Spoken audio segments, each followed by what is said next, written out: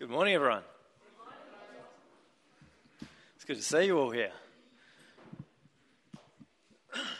I've been going through the Gospel of John, and I love it. It's so good. Hopefully I can share some of that passion with you this morning and we can learn together. We're going to be in chapter 2.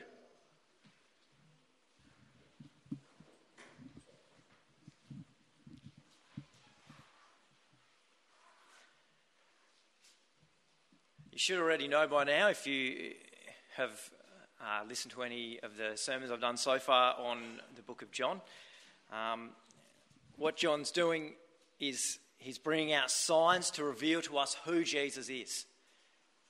And these things are to back the claims that he makes in what I refer to as the foyer. So the foyer of John is John 1 to 18.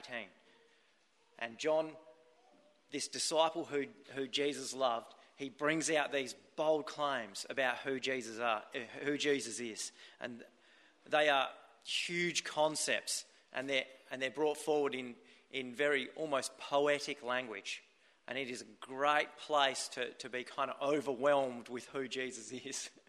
And if we left it there, we'd probably just be confused, and that's why John, he brings these signs to flesh those claims out. And I was listening to some lectures by Tim Mackey. You might know him he does the Gospel Project. And he talks about the Gospel of John. He loves the Gospel of John. He's a total Bible nerd. And he says what John does in the foyer is he gets a whole bunch of soccer balls, which are ideas of who Jesus is, and he pours them all onto the field. And then during the rest of the gospel, he kind of like kicks each one forward a little bit in all the stories that he tells. And so that by the end, all these ideas that are like soccer balls are all at the other side of the field, where you can look at them and go, okay, now are you going to believe in this Jesus? And so that's really helped me as I go through. I can, when I read the foyer, that 1 to 18, and I see these phrases about who Jesus is, I can connect them to all these ideas that run through all the different stories, the signs and the dialogue in the book of John. It's really been helpful for me. And so once again, I'm going to take the same approach that I've done the rest of the time. We're going to look at this sign that's a story of what Jesus did, and we're going to connect that to truths in the foyer, so in 1 to 18. And then we're going to also look at how that truth connects back into the Old Testament.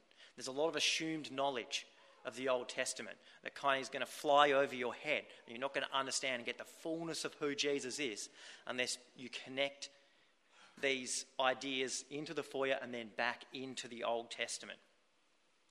But also, I'm going to end by giving you 2 grave warnings. There's 2 really serious warnings in this text. And we're going to not end on a light note. And I'm going to look at these grave warnings. So I'm going to pray now. Yeah, Heavenly Father, we need you.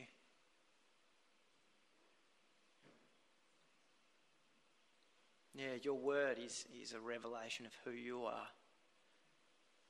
Who can know you? Only to those who you reveal yourself. Oh, open our eyes and our hearts to who you are and what you're doing. Oh, it's such a treasure to know you. It's so precious. Help us not to be used to it, to be accustomed to it. Help us to understand. Help us to see again afresh your glory and your goodness. Amen. So I'm going to set the scene for you. The disciples in John, after this foyer in 1 to 18, there's this disciple handover. John the Baptist, not the author but the Baptist, in this story hands over his disciples to Jesus. He says, "Behold the Lamb." He said, "Look, this man is after me, but he came before me and he is greater than me." And from these things, John the Baptist hands over his disciples to Jesus. And then these disciples travel with Jesus to this this wedding where the first sign is performed.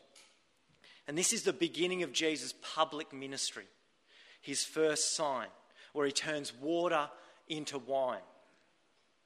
And we see in this story as well this subtle shift in Jesus. Jesus seems like he's a little bit rude to his mother. It's not necessarily rude, but a little bit dismissive. He seems to push his mother's will aside. And we can see him turning from his mother's will into this life of ministry where he's all about the Father's will, his heavenly Father's will. And now Passover is approaching. And Passover is a celebration of when God set his people free from slavery to Egypt. And the way that he did that was through Moses. All these horrible things were brought onto the Egyptian people and onto the Pharaoh. But the Pharaoh, he wouldn't let the people go. And so it all built to this one horrible thing that God brought upon them. And this was the angel of death who killed all the firstborn. And the only way the people could be protected from this angel of death is if they were obedient to God and they sacrificed a lamb and put the lamb's blood on their doorposts. And then the angel of death would pass over that house. And so this Passover feast is approaching. And everyone is travelling to Jerusalem to celebrate and remember what God did in setting his people free. And they came to sacrifice to God in the temple that was in Jerusalem. And so Jerusalem was usually around about 200,000 people. And then, in this time, it grows to, I think, probably about 1 million people. Some historical records say something like 2.7 million. I think that's a bit of an exaggeration. I think it's about 1 million people, from 200,000 to 1 million. Who's tried to go on a holiday recently down south or something? Because of COVID, it's silly down there. This was far, far worse. It was a circus. Everyone was in Jerusalem. And when the travellers arrived, they needed two things. First, they needed the right currency for the temple tax. And second of all, they needed a sacrifice. Unless they were going to bring one the whole way with them, they find their pure and spotless sacrifice, their pleasing sacrifice, and then they take that thing on the road. Difficult. So they need a sacrifice. There's estimates. Josephus says, he says 250,000 sacrifices over the Passover week. In 1 week, in one temple. That is huge. And the travellers need these two things. They need the right currency and the right sacrifice. And so what happens is the Gentile court, which is the large outer court in Jerusalem, it's been turned into a marketplace. There are just people buying and selling sacrifices. There are people exchanging money so that you can pay the temple tax in the right coin. And it's good business. Like, someone's making money. Where there's a market, someone's making money. It's kind of the point. It's the purpose of a market, really. And I believe it's very clear that there's 2 temple cleansings in the ministry of Jesus. I believe he clears the temple once, now at the beginning of his ministry, and he clears the temple at the end. All arguments I've heard to say that they are the same cleansing, I find they just fall over before they even really get going. I think it's clearly 2. And it's good business. In the second clearing of the temple, Jesus says that they're a den of robbers. It's not the first time Jesus has been to the temple.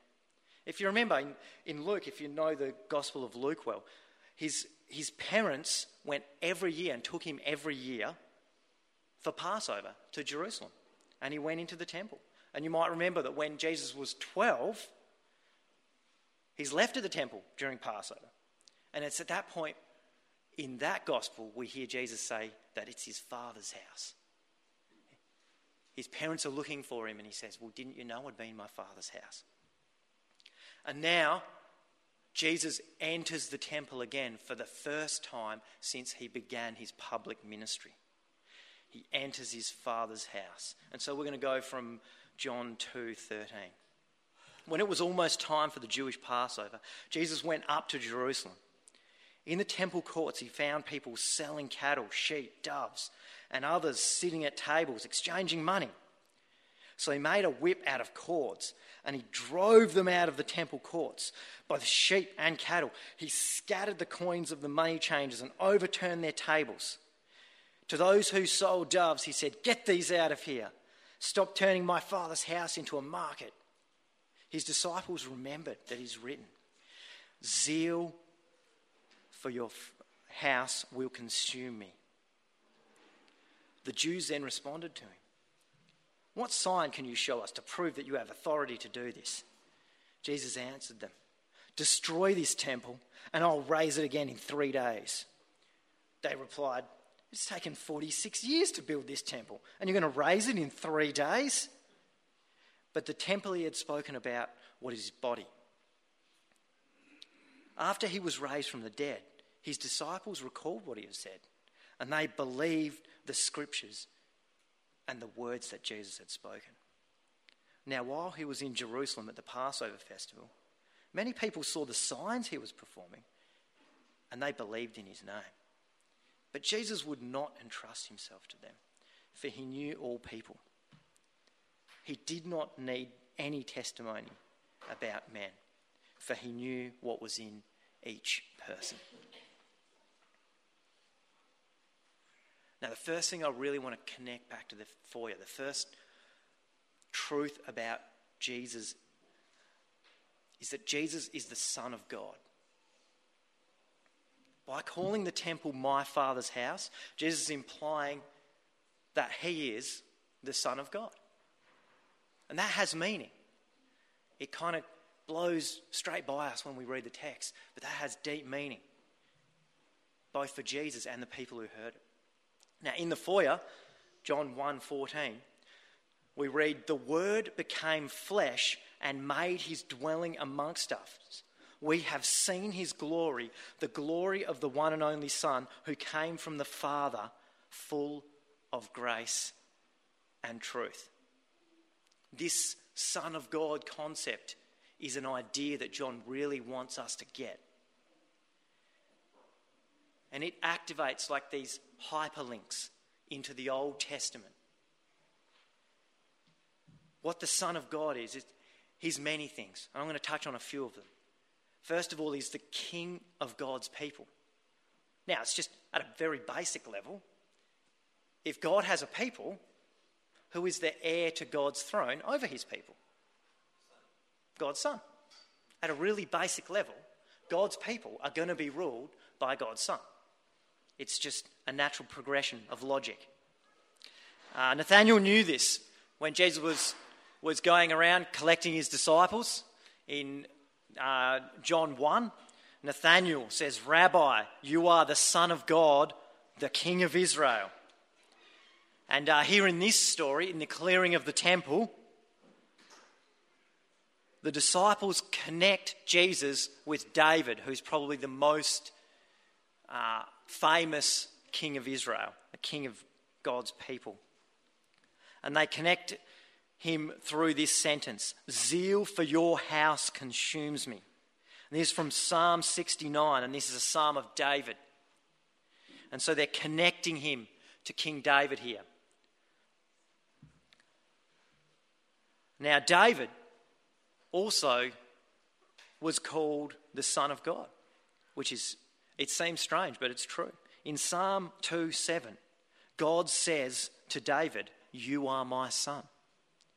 So the Son of God is the King of Israel. And people knew that. And when Jesus claimed the temple as his Father's house, he was claiming to be the King of Israel, at least in a subtle way. But Jesus is the greater King. He's the greater David. David was promised that his descendants would sit on the throne forever. And Jesus is the forever King. I've talked before about types in the Old Testament. There's types or foreshadows. There's things that point us forward to Jesus, but Jesus is the antitype. Jesus is the real thing. There are sons of God in the Old Testament. There are kings of God's people in the Old Testament, but Jesus is the Son of God, the only begotten. He is the forever King of God's people. Another thing that the Son of God is it's the revelation of the person of God. There's this concept it's a bit foreign to us, that is like Father, like Son. And back in John 1:18 in the foyer, no one has seen God but the one and only Son, who is himself God and is in closest relationship with the Father. He has made him known. Later on in John, Philip says, "Show me the Father." And Jesus says in reply, "If you have seen me, you have seen the Father." You see, the ultimate Son of God is Emmanuel, God with us.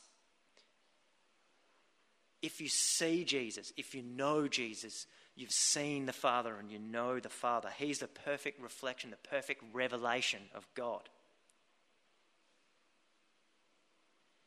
In hindsight, I think John, the author, really sees the irony of Jesus being asked what authority he has to clear the temple. As the Son of God, he's not only the King of Israel, but God himself. He has all authority to clear the temple. And the last concept I want to look at in this Son of God is it is the perfect human, or the perfect example of a human being. You see, in Genesis we learn that a human being is an image bearer. We were designed and made to reflect God. And so Jesus, being the perfect reflection of God, is an example for us of the perfect human being. There's a lot of lines we draw when we read Scripture, when we read of Jesus. Suddenly things get turned into application. Why do they get turned into application? Because when we look upon the Son of God, we look upon the perfect revelation of God, and we look upon the perfect human.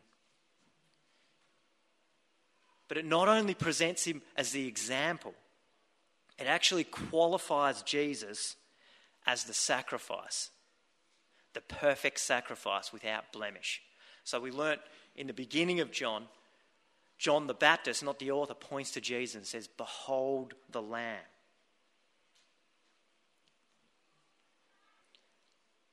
So Jesus is the Son of God. It's very clear from this that Jesus is making sure we understand he's the Son of God, the King of God's people, the perfect revelation of God, and the perfect example of a human being. Another thing that Jesus is he claims to be the temple. He claims to be the temple. He connects himself to the temple. In the foyer, John 1:14, it says, "The Word became flesh and made his dwelling," which is the word tabernacle. He tabernacled amongst us. "We have seen his glory, the glory of the one and only Son who came from the Father, full of grace and truth." And you might be a little bit lost here. Well, temple, tabernacle, there's two different things, Kyron. Where are you going? Well, stay with me here. You see, when Jesus says, when he connects himself to the temple, there's a lot of assumed knowledge. And I need to take you back into the Old Testament and track with me here. This is going to be difficult. So in Eden, in the Garden of Eden, God and Adam and Eve, they walked together in the cool of the evening. They were in communion, in relationship together. And then in the fall, they were separated by sin from God. But there was this promise that God would provide a way. He would make a way that humans, sinful humans, could be in the presence of God again, just like they were in the Garden of Eden. And so when the Israelites were set free and they were chosen to be God's people, we see that Moses is in from about Exodus 33 through to 40. Okay, so Moses, he has a tent of meeting where he meets with God face to face. So since Eden, that kind of closeness to God was not known. But there's this tent of meeting, a tabernacle of meeting, where Moses is meeting with God face to face. And God wants to move his people towards the promised land, but Moses pleads with God. He says, well, how are we going to be your people? As we're moving around, how do we know we're your people? How does anyone else know we're your people? You need to dwell with us. You need to come with us. Moses he pretty much refuses. He says, I don't want to go from here. I don't want to leave this place. I don't want to take your people anywhere unless you dwell with us. And so God provides a way that he, in his holiness, can dwell with sinful human beings, with a group of sinful human beings. And that provision is the tabernacle, which is a tent of meeting. And in that tabernacle, there's ways where God overcomes sin so that he might be with his people. There's provisions. There's sacrifices. And God dwells in this tabernacle, this tent, in a pillar of fire and smoke, the same pillar that led them out of slavery. Now, if we skip forward, David is now the king of Israel, because Israel asked for a human king. And David's looking out from his house as the king, which is a fancy house made of cedar. And he sees the tent of God that is still a tent. And he's like, this is wrong. How can I dwell in a house of cedar while God dwells in a tent? And so he says, I want to build you a house, God. And God says, nah, don't build me. I'll let your son build me a house. And so he promises that David's descendant would build him a house. And so Solomon builds the mighty temple. This is the temple roughly that Jesus is in after a few renovations. And so we see in this story that the tabernacle and the temple and the Garden of Eden are connected. In both the tabernacle and the temple, there's imagery of the Garden of Eden. There's imagery of the Garden of Eden put in there by God. This is God's provision so that sinful people can meet with a holy God. When Jesus stands and associates himself with the temple and claims to be the temple, he's saying, I am God's provision so that sinful humans can meet with a holy God. I am God's provision so that you can see God face to face. I am the way that you can be led by a pillar of fire and smoke. I am the resting place of God's glory. I am the visible glory of God. We see when Solomon finished the temple, the sacrifice was consumed and the glory of God, the visible glory of God, the Shekinah glory came into the temple. Jesus is the temple. Jesus is that glory of God that we can see. And the Jewish leaders didn't get this. They didn't make that connection. They're so about the physical and temporal things. You know, sometimes when I feed my cat, if I feed her like tuna or something really smelly, I put her on the ground. She knows exactly where it is because she smells it, right? But if I feed her a cooked meat or a red meat or maybe even a white meat, she can't actually smell it. So I put her on the ground and she hasn't seen it. She just looks at me. And so I think, you know what? I will use the universal sign of it's over there. And I'll point. And so I go this, huh? And I point at it. And what does she do? She goes, and she looks at my finger. And she just stares at my finger. And she's like, is it on the end of your finger? I mean, it must be pretty small. And so she starts to lick the end of my finger. I'm like, oh my goodness. And this is what the Jewish leaders have done. The temple points forward. It looks forward to Jesus, who is the ultimate temple. He's the real thing.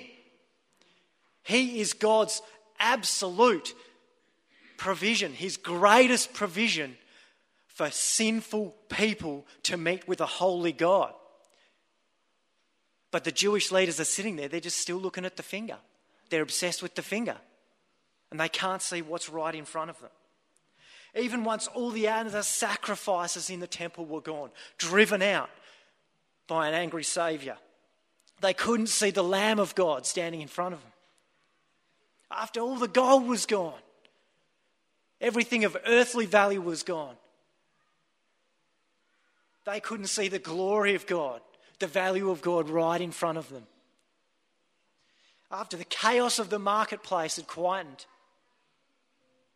they didn't realise that they were face to face with God in the temple. And so they asked for a sign. How do you have the authority to do this, Jesus? You see, the temple clearing alone was a sign. It took me a while to put the pieces together. But once I started to imagine what happened in this story, the temple clearing alone is miraculous. I mean, just go somewhere and start flipping over tables of coins. Start scattering someone's money and see how long you can do that for before just one or two guys grab you. I mean, Jesus wasn't known for being a huge guy. He looked like a man. But in this sign, in this miracle, he's so full of the fury of God and the authority of God that everyone just watches. And it's not like it's a small crowd. The outer temple's huge. It's a circus in there. And it all stops. It's all driven out under the righteous anger and the authority of God himself in flesh.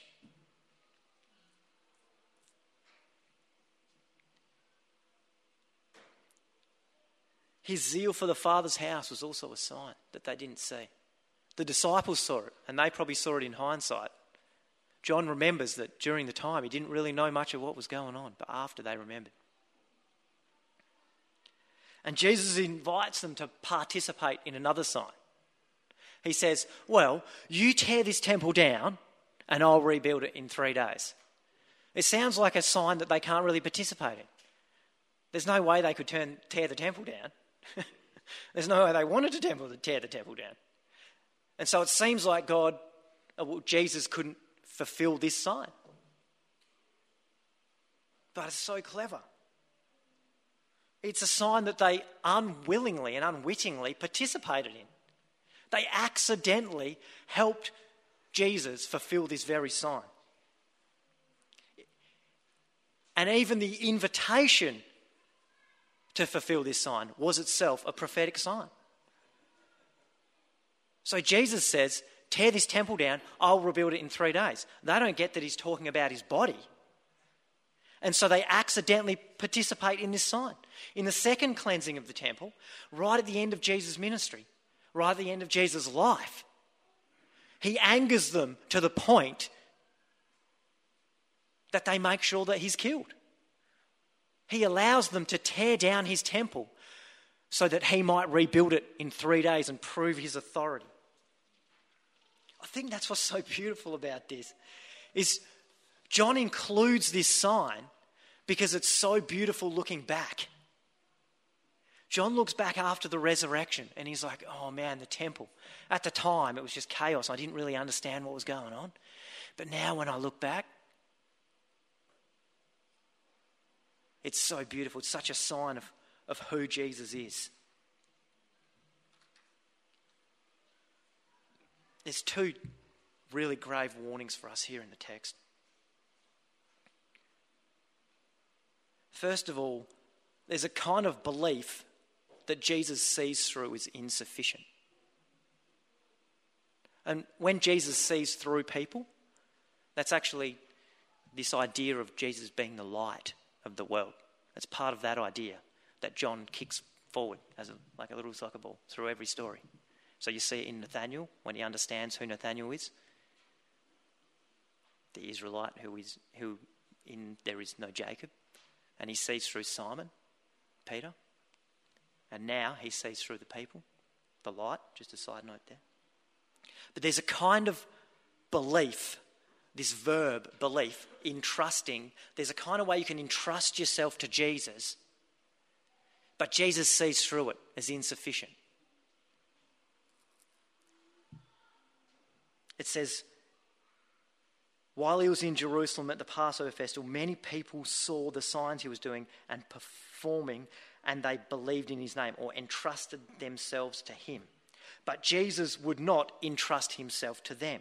It's different tense of this same, it's a belief verb. For he knew all people, he could see in them.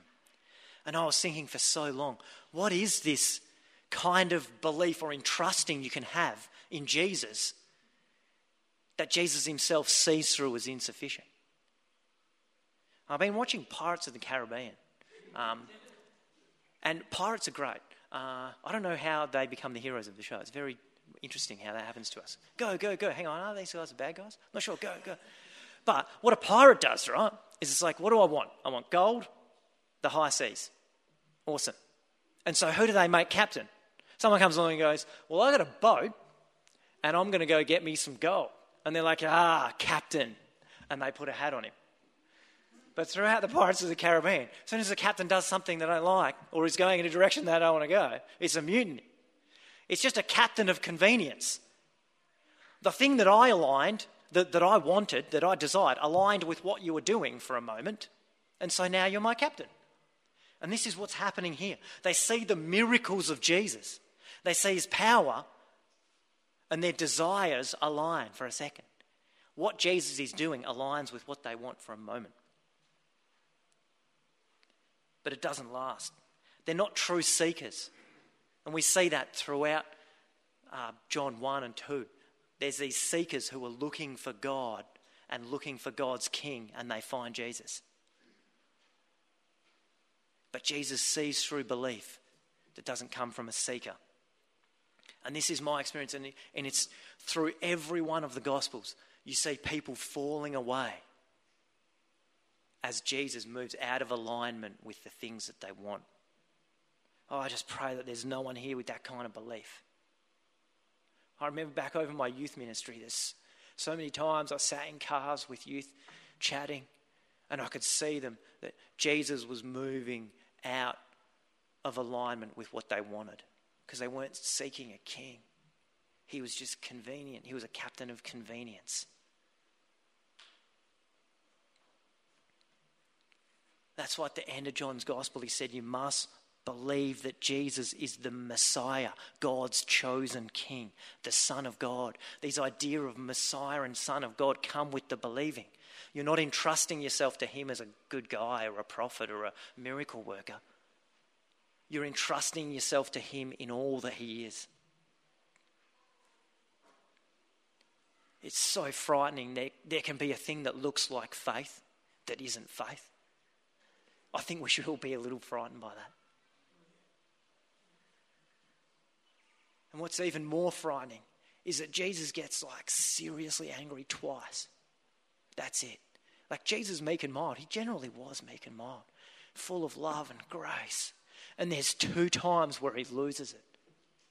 2 times he's full of rage. And we learn, and we have a grave warning, there's a type of worship. There's this religious activity that you can do that angers Jesus.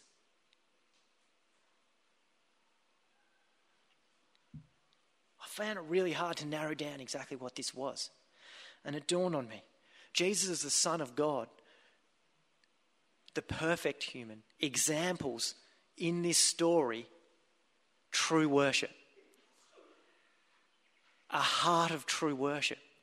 And so we have in this story a contrast that helps us to understand what this false worship looks like. Next to Jesus' true worship in the temple, the false worship is exposed. You see, Jesus had zeal for his Father's house. Zeal, that word comes from the word heat or fire. In him was a heat, was a burning for the Father and for the Father's house. He burnt, he longed to be face to face with God, to be led day and night by God, to see the glory of God, and to be pleased and accepted by God.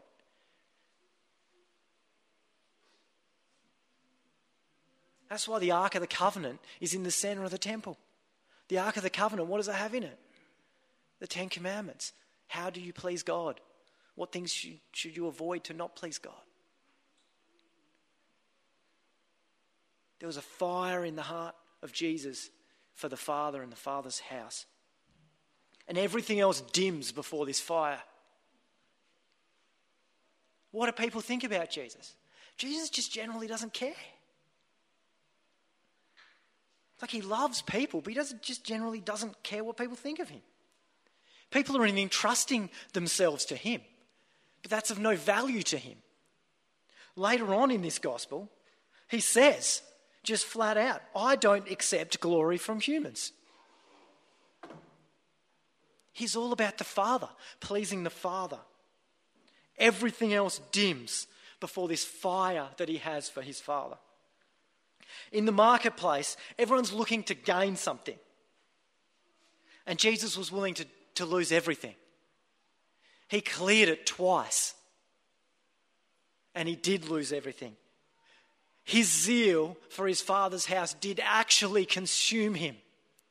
Just like the sacrifice in the first temple built by Solomon was consumed by God, approved by God.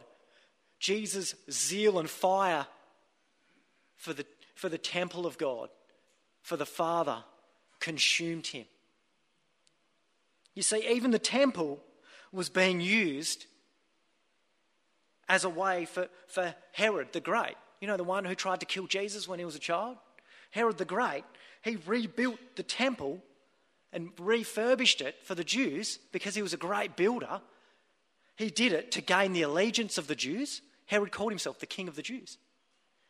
He did it to gain the allegiance of the Jews, but also for his own glory. Herod had a fire in him that people would bow before him. He had a fire in him, a passion that people would see his glory. The Jewish leaders, they had a passion for making money, it seems, for having power. And the worst thing of all, the thing that angers Jesus, is they dressed it up. They dressed these things up as worship. They had a fire for things that weren't the Father, and they dressed them up as worship.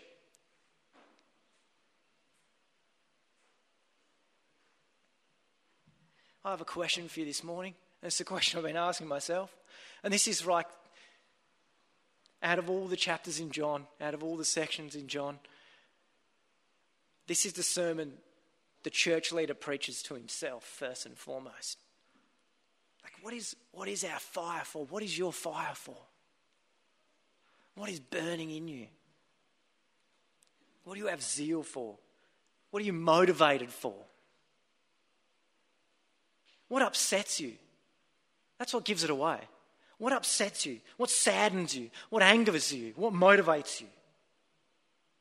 To be a true child of God, to participate in true worship. It's that fire for your Father. To be face to face with him.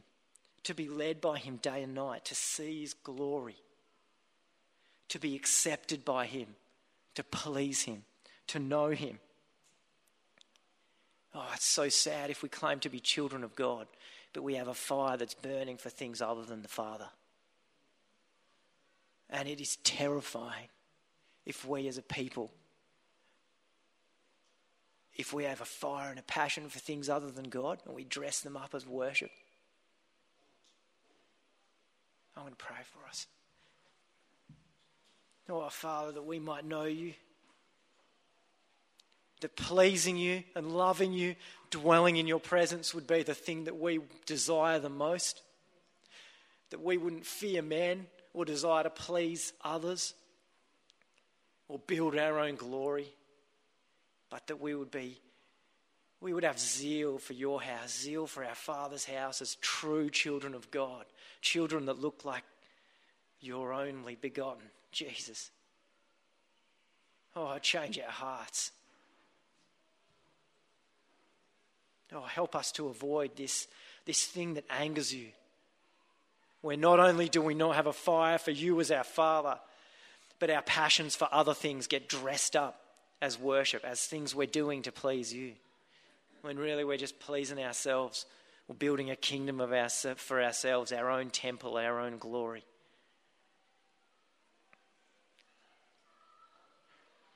Yeah. Create in us clean hearts, Father.